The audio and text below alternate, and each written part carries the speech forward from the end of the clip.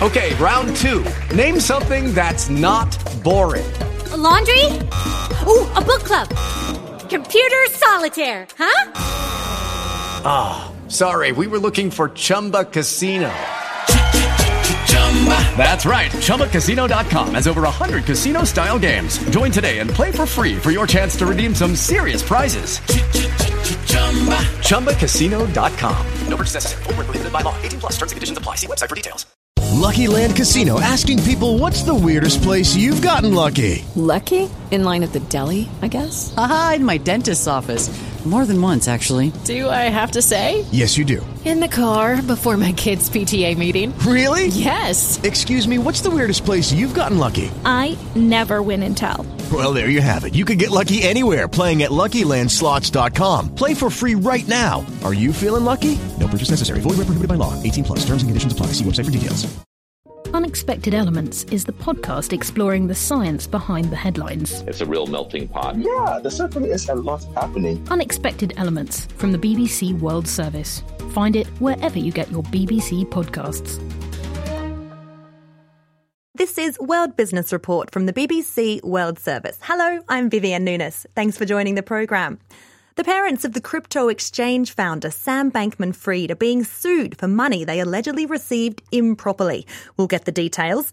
We'll hear about a BBC investigation involving an abandoned super yacht in the Caribbean and a Russian oligarch who's under sanctions. And fast fashion giant H&M starts charging for in-store returns, angering some customers. We keep some and we return some, so they already make profit. We should have the freedom to keep and return what we want. More on that a little later in the programme. But we start in California. The parents of FTX founder Sam Bankman-Fried are being sued for money they allegedly received improperly from the crypto firm ahead of its collapse. In a filing, managers at the bankrupt crypto exchange accused the couple, who are both Stanford professors, of holding millions of fraudulently transferred dollars and of turning a blind eye to misconduct at the company. The action was filed on behalf of those owed money after the firm's failure. The fall of the company led to the arrest of Mr. Bankman-Fried last year. Well, to bring us up to date on this latest development in the SBF story, I'm joined by David Yaffe-Bellany. David covers the crypto industry for the New York Times and has written extensively about the collapse of FTX. David, thanks so much for joining us. First of all, remind us what Sam Bankman-Fried himself is accused of. So to put it simply, he's been accused of stealing his customers' money. Billions of dollars were entrusted with his exchange, FTX, and what prosecutors have said is that he took that money and used it for a whole bunch of other purposes, including investments in smaller firms, buying fancy real estate in the Bahamas, making charitable donations, making political contributions. That's basically the sort of range of conduct. Now, he denies all those charges, but is set to go on trial in October. At the same time, though, lawyers now overseeing FTX have accused his parents of enriching themselves with money stolen from customers. What are they alleging? Look, I mean, everyone's been fascinated with the role of his parents from the beginning. They're Stanford law professors. They've got these sort of prestigious roles in the United States. And, you know, they were also heavily involved in the business. His father, Joe Bankman, was an employee of FTX. His mother, Barbara Fried, assisted him with political donations and ran her own kind of campaign donor network. And what they've now been accused of, not criminally, but by the bankruptcy estate of FTX in a civil suit, is that they basically should have known that something was off at FTX, that they were enmeshed enough in the business that they should have been aware and noticed the red flags, and yet they still accepted millions of dollars in gifts from their son, which helped kind of finance an extravagant lifestyle, a fancy home in the Bahamas, flights on private jets, $1,200 a night hotel rooms, you name it. Have they responded to this lawsuit? Yeah, they have, denied the allegations and said that, this is sort of another example of kind of unfair conduct by the people who are running FTX's bankruptcy, sort of going after them for no reason. And this, you say, is a civil suit, so not a criminal lawsuit. But what would that mean in terms of potential penalties should they be found guilty? So practically speaking, what it means is that the bankruptcy estate of FTX is trying to get money back from them. So there was a $10 million cash gift that their son gave to them. So that's money that the estate is trying to get back so that it could potentially be redistributed to creditors. There are also damages that could come into play as part of the suit. The size of those would sort of be determined over the course of the litigation. So it's really financial penalties that are the main issue here, rather than any sort of threat of prison time, which could only come in a criminal case. Yes, and Sam Bankman-Fried himself is actually in prison at the moment, isn't he? In awaiting trial. Yeah, he's been jailed in New York. He was sort of out on bail for months and months after his arrest and allowed to live at his parents' house in Palo Alto, California. But a judge determined that he had twice tried to interfere with witnesses in the case, first by sending a message to someone and the second time by leaking materials to the press. And he had his bail revoked. And so he's been sitting in a jail cell at one of the most notorious facilities in the United States, kind of awaiting his trial, which starts in a couple weeks. Well, I'm sure we'll most likely be speaking to you again then. Thank you so much for bringing us up to date. That's David Yaffe-Bellany from the New York Times speaking with me there. Brent crude, the international oil benchmark, appears to be continuing its march towards $100 a barrel. On Tuesday, it rose above $95 a barrel, a 10-month high. High oil prices affect almost all of us, but those reliant on fuel to make their living often feel it the most keenly, like taxi driver Ashraf Ilyas. I'm a taxi operator in Lilongwe City. The high prices of fuel recently, fuel and oil, have really negatively affected all of us taxi drivers because we haven't really managed to pass on the cost to the consumer. Sadly, when people book a holiday or plan a tour, they're willing to pay anything for accommodation and anything else, but they want to pay the same old prices for transport. It's really hard to maintain a big fleet of taxis. So as for me, I've scaled down to one vehicle. I drive it myself. If things do get better, I could try to increase my fleet again, but right now it's really hard in Malawi. The view of a taxi operator in Malawi there. So how long can we expect the oil price to stay high, and how much further does it have to go? Well, Dennis Kistler is Senior Vice President in the Trading Division at BOK Financial in Oklahoma. I'm happy to say he joins the program now. Thanks so much, Dennis. Will we see oil at $100 a barrel soon, do you think? You know, it is very possible. You're seeing a lot of analysts call for it. We've had a heck of a run straight up here. So kind of a correction is probably due, but no doubt about it, we're going into a shortfall of supply and a shortage. So we're thinking into the fourth quarter, we could see anywhere from 1 to 2 million barrels shortage of supply versus demand. Demand's what's been the big driver here, and it's been surprising. You know, normally after the 4th of July holiday here in the States, we see the demand fall off as the travel season kind of ends. And actually, it kind of jet traffic worldwide kind of slows down as we approach the end of July. And that just didn't happen this year. You know, it extended all the way into August and now kind of even into September. We're finally starting to see some demand pull back. But with the cuts that we've seen in production for both Saudi and Russia and the demand staying elevated, it's caught the market basically short here a little bit. So we're seeing a very tight squeeze here in prices. $100 a barrel of oil is likely, could occur. I don't think we stay there for a long time. It's very hard on the economy when we go there, as some as your people of the program have already talked about. So, but definitely demand has been elevated more than anticipated, and supply is still pretty tight. And we're seeing that with a lot of our drilling activity that we've seen out in the Texas Permian. We've seen drilling activity, the rig counts drop, and that's adding to the problem. Let's just hone in on that supply issue. You mentioned Russia and Saudi Arabia. They announced a while ago they were going to extend their cuts in production to the end of the year. Now, the Saudi oil minister this week said that move wasn't designed to increase prices. Is that credible? Well, in a normal market situation, I would give him some credibility because demand should have normally dropped off substantially. And even with the higher interest rates, most analysts, including myself, thought that we would see kind of a little slowdown.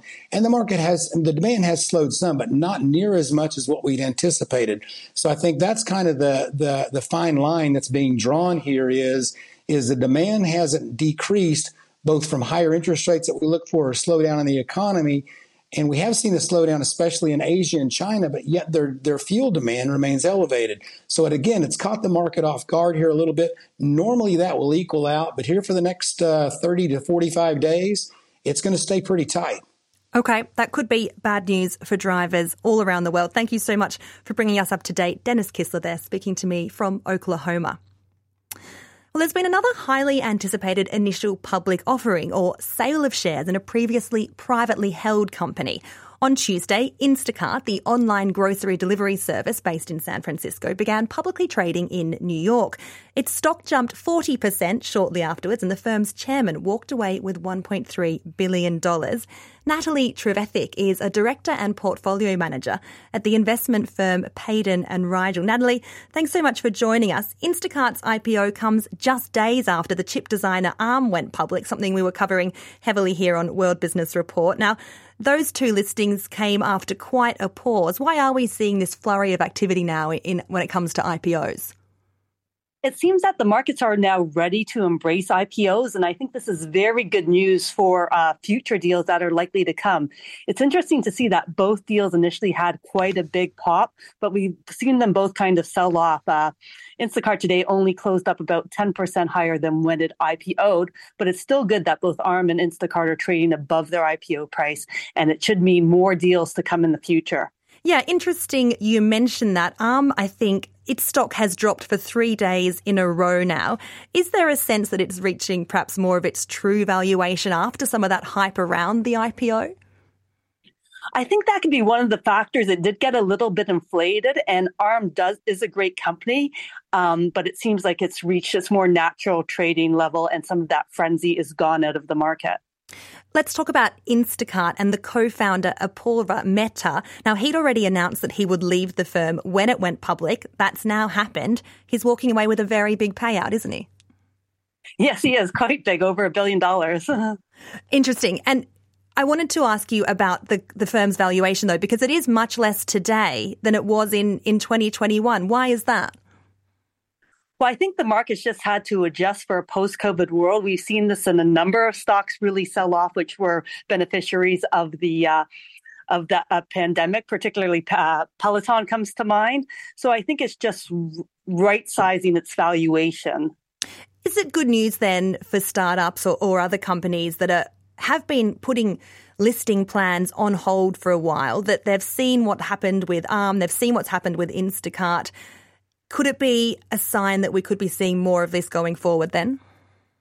Yes, that's exactly what we think it means, that it opens the doors for more IPOs to come. They may be willing to take a down round, but we're also seeing these companies price at the upper end of their lowered expectations.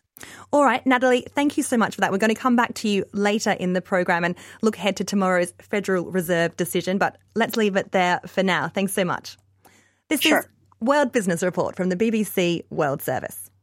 Unexpected Elements is all about finding the surprising science angles to everyday news. I love that this show has the scope to discuss both emergent AI, nuclear in Ghana, and also what those stringy bits are on a banana. And joining the dots between their global connections. Nature does pack a lot of surprises for us. An invisibility cloak in the acoustic domain. So cool. That's Unexpected Elements from the BBC World Service. Find it wherever you get your BBC podcasts. Antigua is an island in the Caribbean with a horseshoe-shaped bay and, on a sunny day, glistening blue water. It's also at the heart of a mysterious story involving a super yacht, a Russian oligarch, and a complicated system of asset management known as trusts.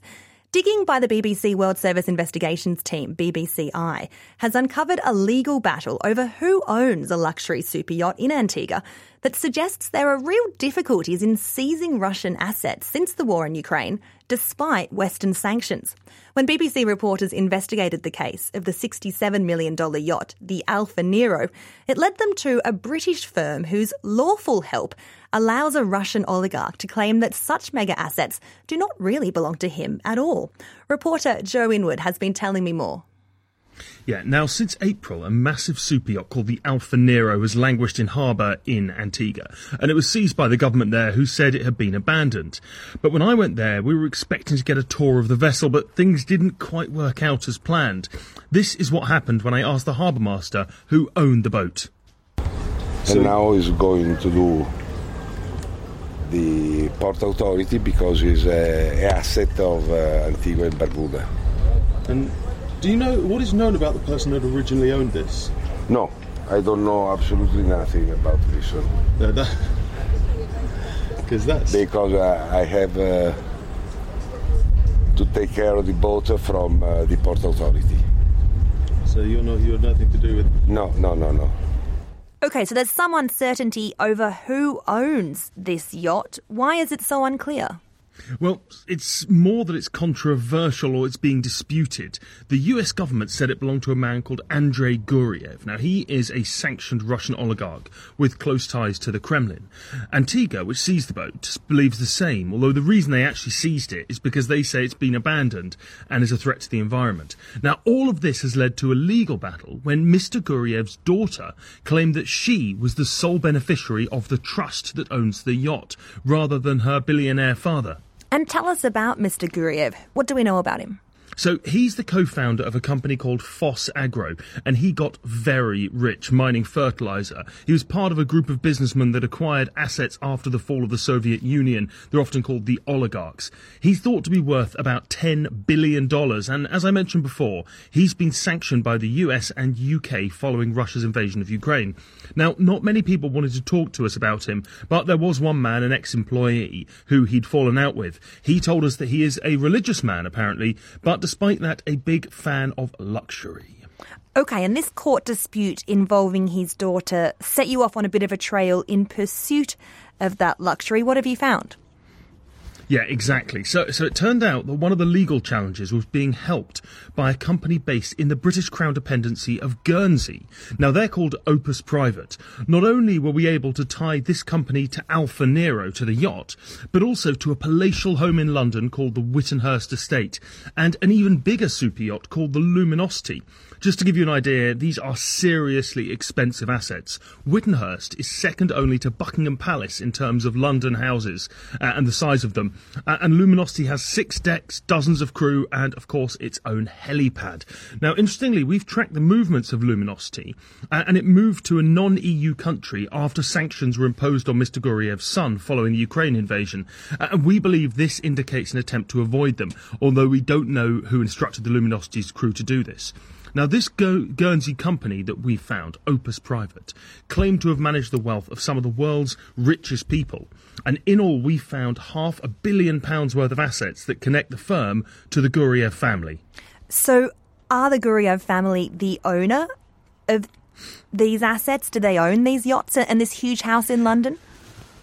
Well, it's really difficult to tell, and this is the whole point of this story. We've been able to learn some things from the court documents in Antigua, and through piecing together what little information is available publicly, we have found out quite a lot. With Alfa Nero, we can see that it's ultimately owned by a trust, which complicates things. Now, trusts have beneficiaries, and those are the people who should be benefiting from trust assets. Mr. Guriev's daughter claims to be the sole beneficiary of the trust.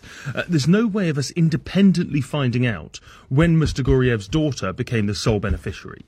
Both she and Opus told us that it happened before her father was sanctioned. And Opus, this company, also insists that Mr. Guriev is not their client, as he's no longer a beneficiary of the trust, despite being connected to £500 million of the company's assets. So it's a very complicated picture, Joe, but there is a court case going on trying to get to the bottom of all this. Yeah, so there's this legal challenge in Antigua, and that court case resumes tomorrow, and that's likely to ultimately decide the fate of the Alfa Nero. But there are also some important questions for this firm, Opus Private, that's been involved in one of the legal challenges that's trying to stop this boat's sail, but also broader questions about how trusts complicate things when it comes to sanctions being effective. Now, of course, we have tried to speak to all parties involved, and Opus told us that trusts are legal structures and their use is lawful, and that they provide trust services to and for the benefit of the discretionary beneficiaries of the trust structure. It provides those trust services in compliance with all applicable laws. And that in line with the UK sanctions against Mr. Guriev, Opus has made the Guernsey and UK authorities aware of its ownership and control of trust assets which it treats as frozen. A spokesman for Mr. Guriev said there was no proper or legitimate basis for the sanctions against him. But really, what this all comes down to is that lawful trust structures managed by a British company can allow a sanctioned Russian oligarch to claim that this yacht and his family's other assets in the West are really nothing to do with him at all. BBC reporter Joe Inwood with that story. The Swedish fast fashion giant H&M has become the latest retailer to charge shoppers who return items bought online, even if they bring the goods back to a store. Customers in the UK must now pay around $2.50 to return parcels, with the cost taken from their refund. Returns are free, though, for those who sign up to become H&M members. Rival brands such as Zara, Boohoo, Uniqlo and Next already charge for online returns. The BBC visited an H&M store here in the UK to find out what customers think.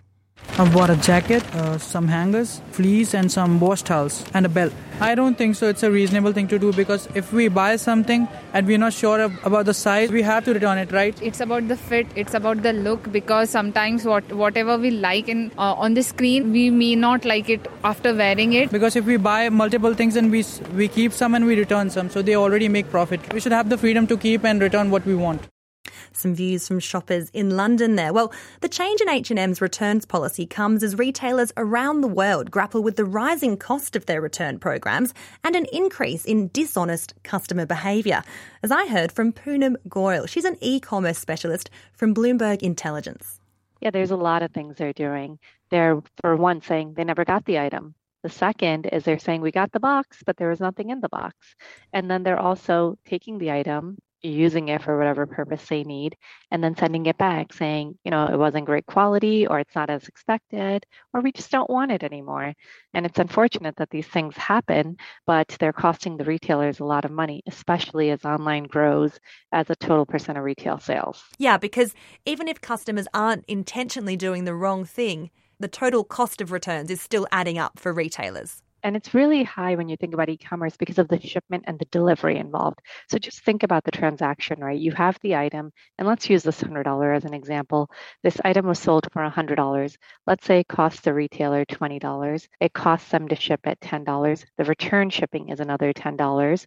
And then the cost of the labor, the distribution, the warehousing of this item is another $20. You're left with a 40% profit margin. And that's pretty, generous for a retailer. Now they're returning that item. It's not just the cost of the merchandise that they have to lose on.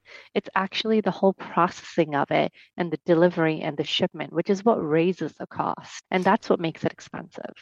And yet, when we all began online shopping, many retailers persuaded shoppers to try their goods. A lot of people don't want to buy clothes or shoes if they can't try them on. So the way retailers persuaded customers to buy these goods was to offer them full and free returns. If we're seeing a move away from that, though, won't many customers be dissuaded from e-commerce? I think it would bring the volume down, but I think it depends on the retailer. There are many retailers where customers know exactly what size they wear, especially when it comes to brands and what they like. So they're able to get the right item. In other instances, sometimes you're just testing and trying. And when you have a flexible return policy, you're going to drive in more customers. You're going to make the shopping experience much more easier for the customer. And it really depends on the company's philosophy, how big they are, what their return levels are. But having a return policy that is lenient does draw in better customer retention, newer customers, and even better sales over time. So what can companies do to try and combat this bad behaviour? I think, part of the answer is using better technology to track what's being shipped out. RFID tags have become much cheaper than they were years ago. So once the tag is scanned and that it's put in the box, the retailer knows that, okay, the item was in fact put in the box. Someone packaged it. Like they have an RFID tag that shows that this item had left our distribution center. And implementing those allows the retailer to keep track of where the inventory is. And I think that's one way of solving this problem, especially when you say, I didn't get the item. Well, the RFID tag shows that you have the item and this is where it is. There's multiple ways on how you can prevent shrink or theft or improper violations to occur on refunds or the purchase of items, but they're costly, right? They add to the retailer's costs, and the retailer has to kind of figure out, is a return costing more, or is the investment to prevent fraudulent returns costing more? Poonam Goyal, an e-commerce specialist from Bloomberg Intelligence, speaking to me from Princeton, New Jersey. Well, before we go, let's turn our attention to the Federal Reserve. All eyes will be on the US Central Bank on Wednesday for its latest decision on interest rates. Few investors expect a rate rise tomorrow, but they will be listening closely to what Chair Jerome Powell has to say about the state of the US economy and any clues that might indicate what the Fed is planning later in the year. Natalie Trevithick is still with us. She's Director and Portfolio Manager at the investment firm Payden and Regal. Natalie, first of all, remind us why the world pays so much attention to what the Fed does.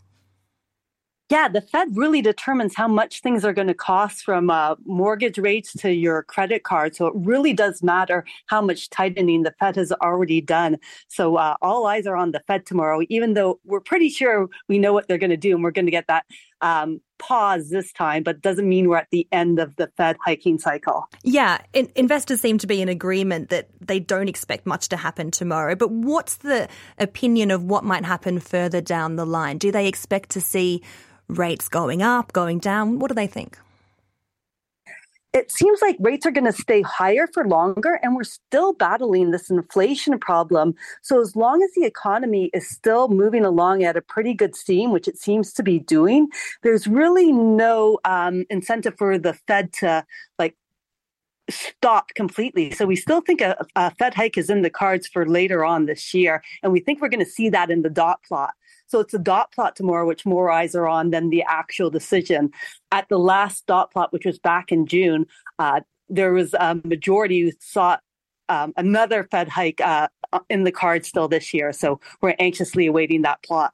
And there was another sign today, I think, that investors think the Fed will keep rates around current levels for longer, and that was US 10-year Treasury yields. Tell us about that. Yeah, we've seen the 10-year rise pretty dramatically. It's now at 4.36%. And another interesting point about the dot plot is previously they were pricing in 4 cuts for next year. But we actually think that may come down too, and maybe only down to 2 cuts pricing for next year, indicating that the Fed thinks they can leave rates higher here. That means that we could see Treasury rates and the 10-year stay up here in the 4% for longer. And the US Federal Reserve isn't the only central bank thinking about rates this week. The Bank of England in London will also be having a rate decision. What's on the cards there? Yeah, they are going to hike rates on Thursday up to 5.5%. And the thing is, they have a much higher inflation problem than we do. We're expecting 6.8% on core CPI tomorrow. So they really have to do a lot to even get closer to their 2% target, which is the same as the Fed's target. So we don't really think that they have the possibility to stop. And while some investors think this may be their last rate hike, we probably think they have more work to do. All right. Well, thank you so much, Natalie. Natalie Trevithick there from Payden and Regal, taking us through those central bank decisions, which we'll be reporting to you here on World Business Report. That brings us to the end of the program, though. Thanks for listening. Goodbye. You've worked hard for what you have. Your money, your assets, your 401k, and home. Isn't it all worth protecting? Nearly 1 in 4 consumers have been a victim of identity theft. LifeLock Ultimate Plus helps protect your finances with up to $3 million in reimbursement. LifeLock alerts you to identity threats you might miss. And if your identity is stolen, your dedicated U.S.-based restoration specialist will work to fix it. Let LifeLock help protect what you've worked so hard for. Save 25% off your first year on LifeLock Ultimate Plus at LifeLock.com/aware. Terms apply.